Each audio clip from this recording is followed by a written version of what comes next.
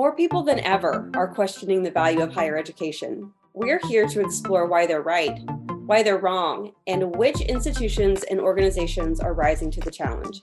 I'm here with our analytics consultant, Dr. Jacob Bonney, and Jason Owen-Smith, who is the Executive Director for the Institute for Research on Innovation and Science, also known as IRIS. So happy to have you here today, Jason. Thanks very much for inviting me. It's going to be fun. So let's start with this. Why do we need research universities? So it's a great question. So it's important for an audience that doesn't spend a ton of time thinking about all of the various types of higher education institutions that are out there to understand what a research university is before you explain why they're important. So research universities are things like the institution where I'm a professor, the University of Michigan. Approximately $30 billion a year that the United States invests in academic research. More than 90% of that is used to do research by only about 3% of higher education institutions. Right? Those are the big research universities. They're names that most of you would recognize: University of Michigan, Harvard, Stanford, Indiana University, University of Wisconsin. And they're distinguished from institutions that are much more solely focused on teaching by having a very, very big and diverse, if you will, knowledge generation infrastructure. So why do we need those things? Right? Why do we need these big, expensive institutions that put together education at lots of different levels with research that spans essentially the entire scope of human knowledge? The answer, I think, is about our future. Right? So one of the things that I think research universities do uniquely among institutions that do research and teaching in the United States is create and sustain a knowledge infrastructure that allows us as a society to react to opportunities and problems that we don't know we have yet.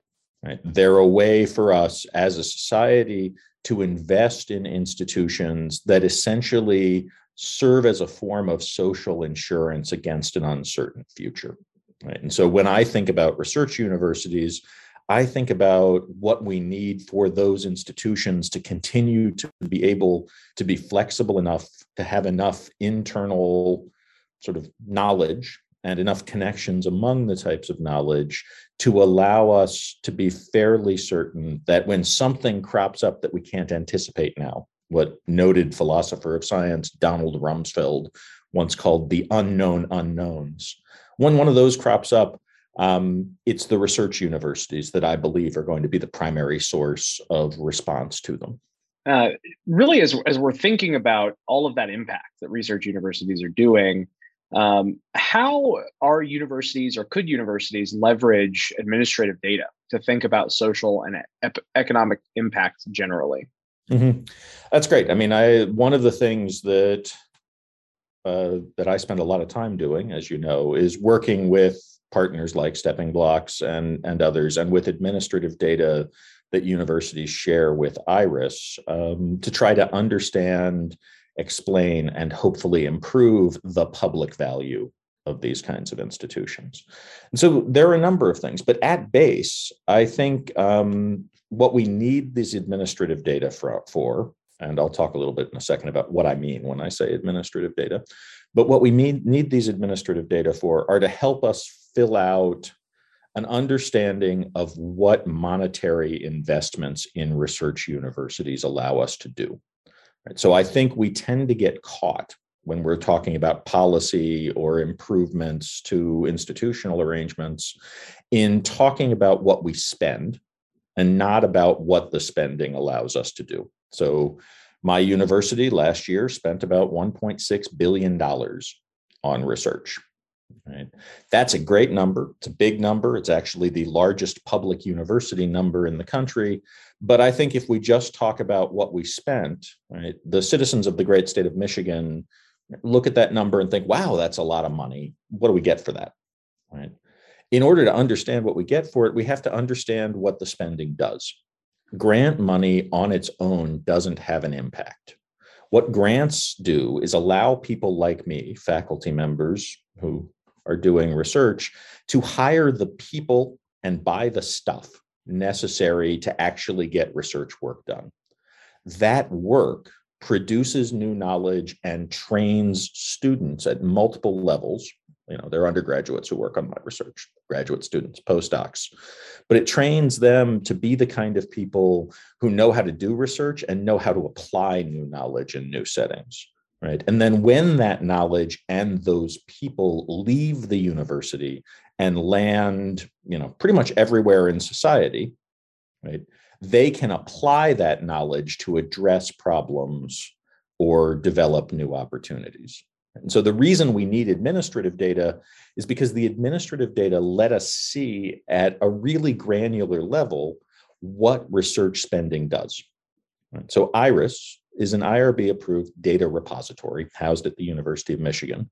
We're the anchor of a consortium of major research universities, right, who share data drawn from their administrative systems, mostly HR, sponsored projects, and procurement, that lets us see who the people who are hired to work on a grant are, right? What goods and services are being bought from vendors and where those vendors are located and who they are, what subcontracts are going out. We then partner with organizations like Stepping Blocks, the US Census, Bureau Van Dyke, recently the National Center for Science and Engineering Statistics, to link those administrative data to outcome information, data about the career outcomes of students working in research. That's the work we do with Stepping Blocks. Data about publication and patent outcomes, the knowledge that's produced. Data about the economic impact of vendors to university research in regions, states, and the nation. Right? And these things together allow us to support research and to do reporting that traces that whole process. Money hits the university, somebody hires people and buys stuff, work gets done, knowledge gets developed and published, people get trained, both those things leave the university and land somewhere where they can be applied. And we can start to trace that, understand it, and hopefully strengthen it. What kind of data infrastructure would be necessary to understand, explain, and improve the public value of science? Well, I've sketched a little bit. I mean, I think we've been around for 7 years now, and we've been building this infrastructure out. When I talk about it, I use the idea of what I call a data mosaic. Right? So the idea is there's lots of data out there. Stepping Blocks has a ton of data. Individual universities have a ton of data. Academic publishers have a ton of data. The federal government has a ton of data. State unemployment insurance agencies and higher education agencies have a ton of data. Right? All of those types of data are valuable, but where they're really sort of shine, where they become something much more than the sum of their parts, is when all those little tiles can be arrayed in a fashion that allows us to paint a larger picture. So think about the story I just told, right? More than 40 universities send us data, right? We take that data, protect it, integrate it with data from more than 50 sources of information, ranging from simple things like the United States Postal Service's public translation between zip code and FIPS codes and latitudes and longitudes, to extensive public and proprietary data, like the data we work with from Stepping Blocks or from academic publishers, and to data maintained by the federal statistical system. So what IRIS is in the business of is being an anchor for a community of data owners, data custodians, right, to allow them a platform and a means to work together to make linkages across lots of different types of data to build the sort of mosaic we need to see to trace impact from an investment to its outcome. And what's key about that, I think, is that each of these types of data has different ethical, proprietary, and legal restrictions on it. Right. And so what's important there to making the data mosaic is more than the simple technical act of bringing data in and linking it. That's hard, but we know how to do it. What's harder is building the relationships, the network of data providers, data users, and researchers, right, who will work together to figure out how to responsibly and securely make connections across the data in a way that's valuable to all the participants. Well, I absolutely love this idea of a data mosaic. I think that that's such a neat analogy and really speaks to all of the complexity that is not only higher education, but really anything in our society that involves the transfer of funds and knowledge and policies and procedures. So I love that bit of symbolism there. So really, how do research universities do a better job of explaining their value to Congress? We've talked about that some folks are questioning the value of higher education. That also includes our legislators from time to time. So how could we do a better job of that? And how could we accomplish that through data? Mm-hmm. It's a great question. So we spend, one of the ways that IRIS helps ensure that sort of mutual value that we talk about is we use the data that universities submit with the linkages, the improvements we make to it, the sort of mosaic, if you will, not just to support research, but also to build reporting that flows back to our participating universities for a variety of use cases. One of the major use cases is government relations. Right? And so that happens at two levels. There's sort of the federal government and the legislature, the executive branch, and the science agencies, for whom the question is, what's the value to the nation of our investment in research? So if you look, I think last time I looked at this, it was the 2018 or 2019 data, but our country spends about $200 a year for every person, man, woman, and child in the country on academic research. That's not a ton compared to, say, the cost of healthcare or servicing the national debt or defense, but it's a significant amount. And I think what we need to be able to do for those groups is to go beyond analogies, beyond saying, invest in, this is an old example, invest in the Apollo program, right? And we'll go to the moon and that will be great, but you'll also get Velcro and Tang. And actually being able to nail down how that happens. I think the other thing that's important is to be able to demonstrate impact at multiple timescales. Right? So if you think about that story I painted where money flows into a university and someone like me, lots of people like me, use it to hire people and buy stuff, right? When we hire people and buy stuff, there are immediate economic impacts. And we can trace out into very fine-grained geographies those impacts. So one of the immediate things that we do is use that data about vendors in concert with economic impact data that we source from a variety of locations to explain and to produce reports that show by congressional district, state or federal district in a given state, how many businesses, how many jobs, how much money is flowing out of universities to organizations in a given district, who are the suppliers for this. We have a communications infrastructure and a product we call the Impact Finder that allows comms people and government relations people who are non-technical to dig through their own data and identify stories about that impact. So in the near term, being able to say, Congressman so-and-so, when you're voting for this, you're not just tossing money into a university black hole, right? The money hits the campus and it leaves immediately to do work. And some of it lands in your area with your constituents and businesses who are employing your voters, right? That's the short term.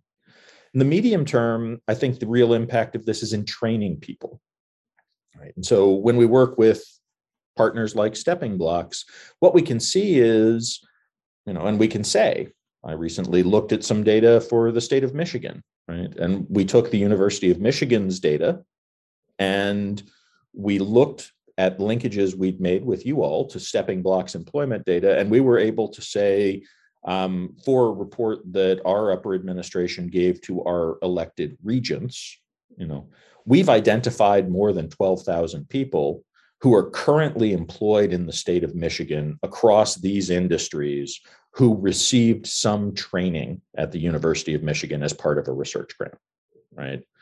And so we can also, with the kind of data that we work with you, have pretty strong salary estimates. So we can say, and these people are working in these industries and they're relatively high paid, right? They're in jobs where it's clear that they're making a contribution to their employers. Otherwise, their employers wouldn't be paying them, right?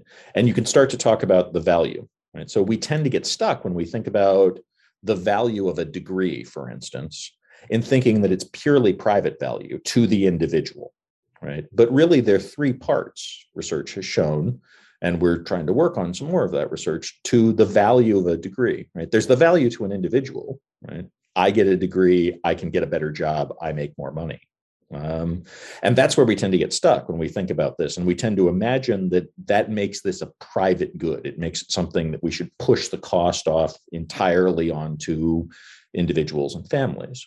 But my education also is of value to my employer, because employers who pay you exactly what you're worth to them or more don't stay in business very long, right? So they pay me, but they also have to be able to derive some greater value from my knowledge and the application of it. There's also evidence that having a more educated populace, right, has benefits for everybody. There's some recent economic research by a guy named Enrico Moretti and a few of his collaborators, which shows that as the number of college-educated people in a region increases, wages go up for everybody, even those who aren't college-educated, right? And so there's also a public good version.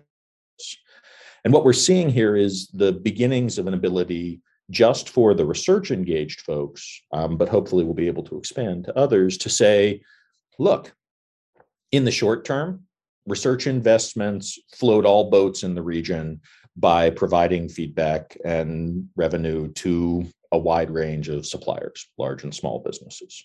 In the medium term, they train and educate a workforce that brings value to individual employers, to the individuals themselves, and to the public. In the long term, they develop the kinds of new knowledge and innovations that are the basis for new industries, new technologies, right? Economic dynamism, startup companies, right? And so, Google came out of an academic research grant. Large part of Apple's iTouch touchscreen initially developed at the University of Kentucky as part of an NSF-funded dissertation. You can go through many, many of these examples. And if you think about, that's where the big value lies, right? That's where you can say, look, the iPhone was introduced in 2007, right? Since that time, there's been an explosion of an entire new industry. There are entire new categories of job, like app developer, that simply didn't exist 15 years ago, right? That are down not just to the academic work. Obviously, there's a huge infrastructure of corporations and others doing this work. But part of what the academic research did was contribute the necessary technologies and increasingly contribute the people who were trained to be app developers, even though, we didn't know such a thing existed 15 years ago. Right? And so that's the language we use. And what we try to do is build the reports and the stories that can put data on that and contextualize really human examples, right? So we can say X amount of vendor money flowed to these institutions. And here's one. It's a company that we've talked about before called Carlin's Creations. It's a small engineering firm. It was a partner, a vendor, to an NIH grant that went to a kinesiology professor who demonstrated that if you take infants who have certain developmental diseases, particularly Down syndrome, and you give them 8 to 12 minutes of exercise on a treadmill twice a day, they walk 4 to 6 months faster than if they don't have that. And that's a huge developmental benefit for the children. It turns out Carlin's Creations is the one that built those cute infant treadmills, right? And because in part of this research and because they built these things, there's now a product line that this small company has selling those treadmills to hospitals around the country who rent or loan them to families whose children can benefit from the education, right? And it's that kind of story wedded to the larger contextual data that I think really makes the case. With stepping blocks, we do that at the sort of medium-term level, the education and workforce level. With other partners, we do it at the economic impact early stage level, and we're working now on developing out the longer term, harder thing, which is to trace the impact of the technologies that are discovered. The problem is that's longer term. And so we either have to go way back in time to see them, or we have to build an infrastructure that can grow and be sustainable so that we'll be able to trace the impact of things that are being done now. As we talk about the value of a degree and all of these different areas that it impacts, I don't think we can have this conversation without talking about the pandemic. So what has been the impact of shutting down research during the pandemic? And could the answer to this help make the case for more funding? I think so. So the impact has been varied, but there are important things going on. So early evidence is suggesting that the certain types of research have taken much bigger hits than others, particularly laboratory research that requires people to be physically co-present in a small space, right? And research using human subjects, particularly biomedical research. So things like clinical trials, things like face-to-face interview-based studies. Those have all been dramatically impacted by the pandemic. There's some interesting stuff going on. And this is work that Iris has done recently to try to start to understand some of the pandemic effects. There's also a whole bunch of good survey research that we didn't do, but that we rely on by other groups. So one of the things that was interesting that happened here is that the federal government, quite smartly, I think, did the right thing and issued guidance early in the pandemic that said that federal grants can continue to pay the salaries of people even if the research work isn't progressing, right? Provided you can take, say, graduate students who are paid on research and can't be in the lab and have them writing papers, for instance.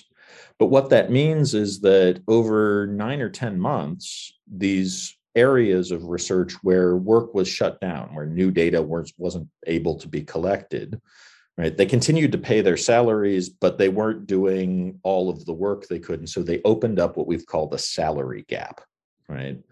That causes a challenge for federal funders because it means that absent new funds flowing into the university, agencies like the National Institutes of Health will have to make some decisions in the future about whether they use their budget to make sure that stuff that they already funded that slowed down during the pandemic finishes, or to invest in new things. One of the other things that's happened during the pandemic is there's been a massive sort of reconfiguration of research in lots of places around things related to the pandemic and its outcomes. Right. There are whole new areas of research that are opening up, some of them in the social and behavioral sciences, some of them in immunology and in biomedical science generally, related to pandemic prevention, pandemic recovery, public understanding of science, all those things. So there are new opportunities that come out of this. There's also, I think, real reason to be concerned about the people doing the science, right? So I think the primary danger here is that there's a lot of evidence that younger, particularly female or underrepresented scientists and trainees have taken a larger hit from the pandemic than others. What that might mean, and we don't know yet, but it's something to be aware of, is that the future sort of academic research workforce and the future trained workforce that leaves with research experience to land around the economy and have the kind of impact we're talking about has the potential to be less diverse, less robust, sort of less effective as a result of the pandemic and its impacts than we might want. And there's a lot of really good research out there that's starting to demonstrate important things like, we know, for instance, that more diverse scientific teams tend to produce more novel and higher impact science. Right? We also know that, and this is what we've been calling the paradox of diversity, that the people who make those teams diverse tend to have worse career outcomes. We also know that COVID-19 is putting extra pressure on those people. Right? And so the real danger here, and the real reason that we want to avoid making sort of recovery from COVID for science a zero-sum game, is both that it keeps us from investing in new opportunities, and that if we don't take special care, we may actually remove a chunk of the scientific and research workforce that is what's going to make us better able in the future to address those unknown unknowns, right? To have the kind of high impacted novel science that I think is the sort of true benefit of the research university, and the thing that keeps us poised to effectively respond to a really uncertain future. So when it comes to making the case for research universities and the need that we have, what closing remarks do you have as we move out of this pandemic into 2022 and beyond that? I am a big believer in the value of knowing things, and of knowing things based on strong and rigorous data. Also a big believer in the idea that data are most useful and most valuable when you find ways to allow them to be responsibly used by the broadest and most diverse group of researchers possible. Right? And so I think that we need to build and sustain a usable, accessible, equitable data mosaic about the impact of higher education and research. And we need to train the people from across many different fields who would use it to answer questions that I can't conceptualize, right?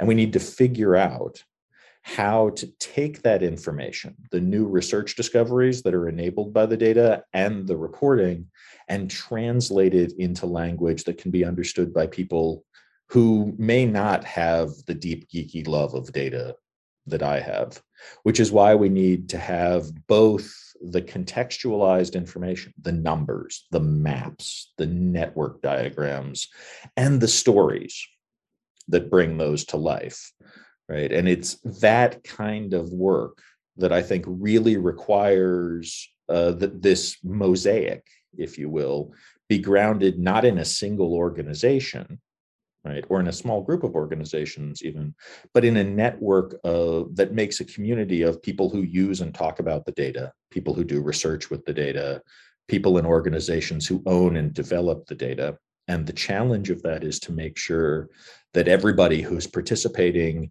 gets some benefit on their own terms for their participation, and recognizes the value of the interdependent benefit, the things that we could not do without the collaboration.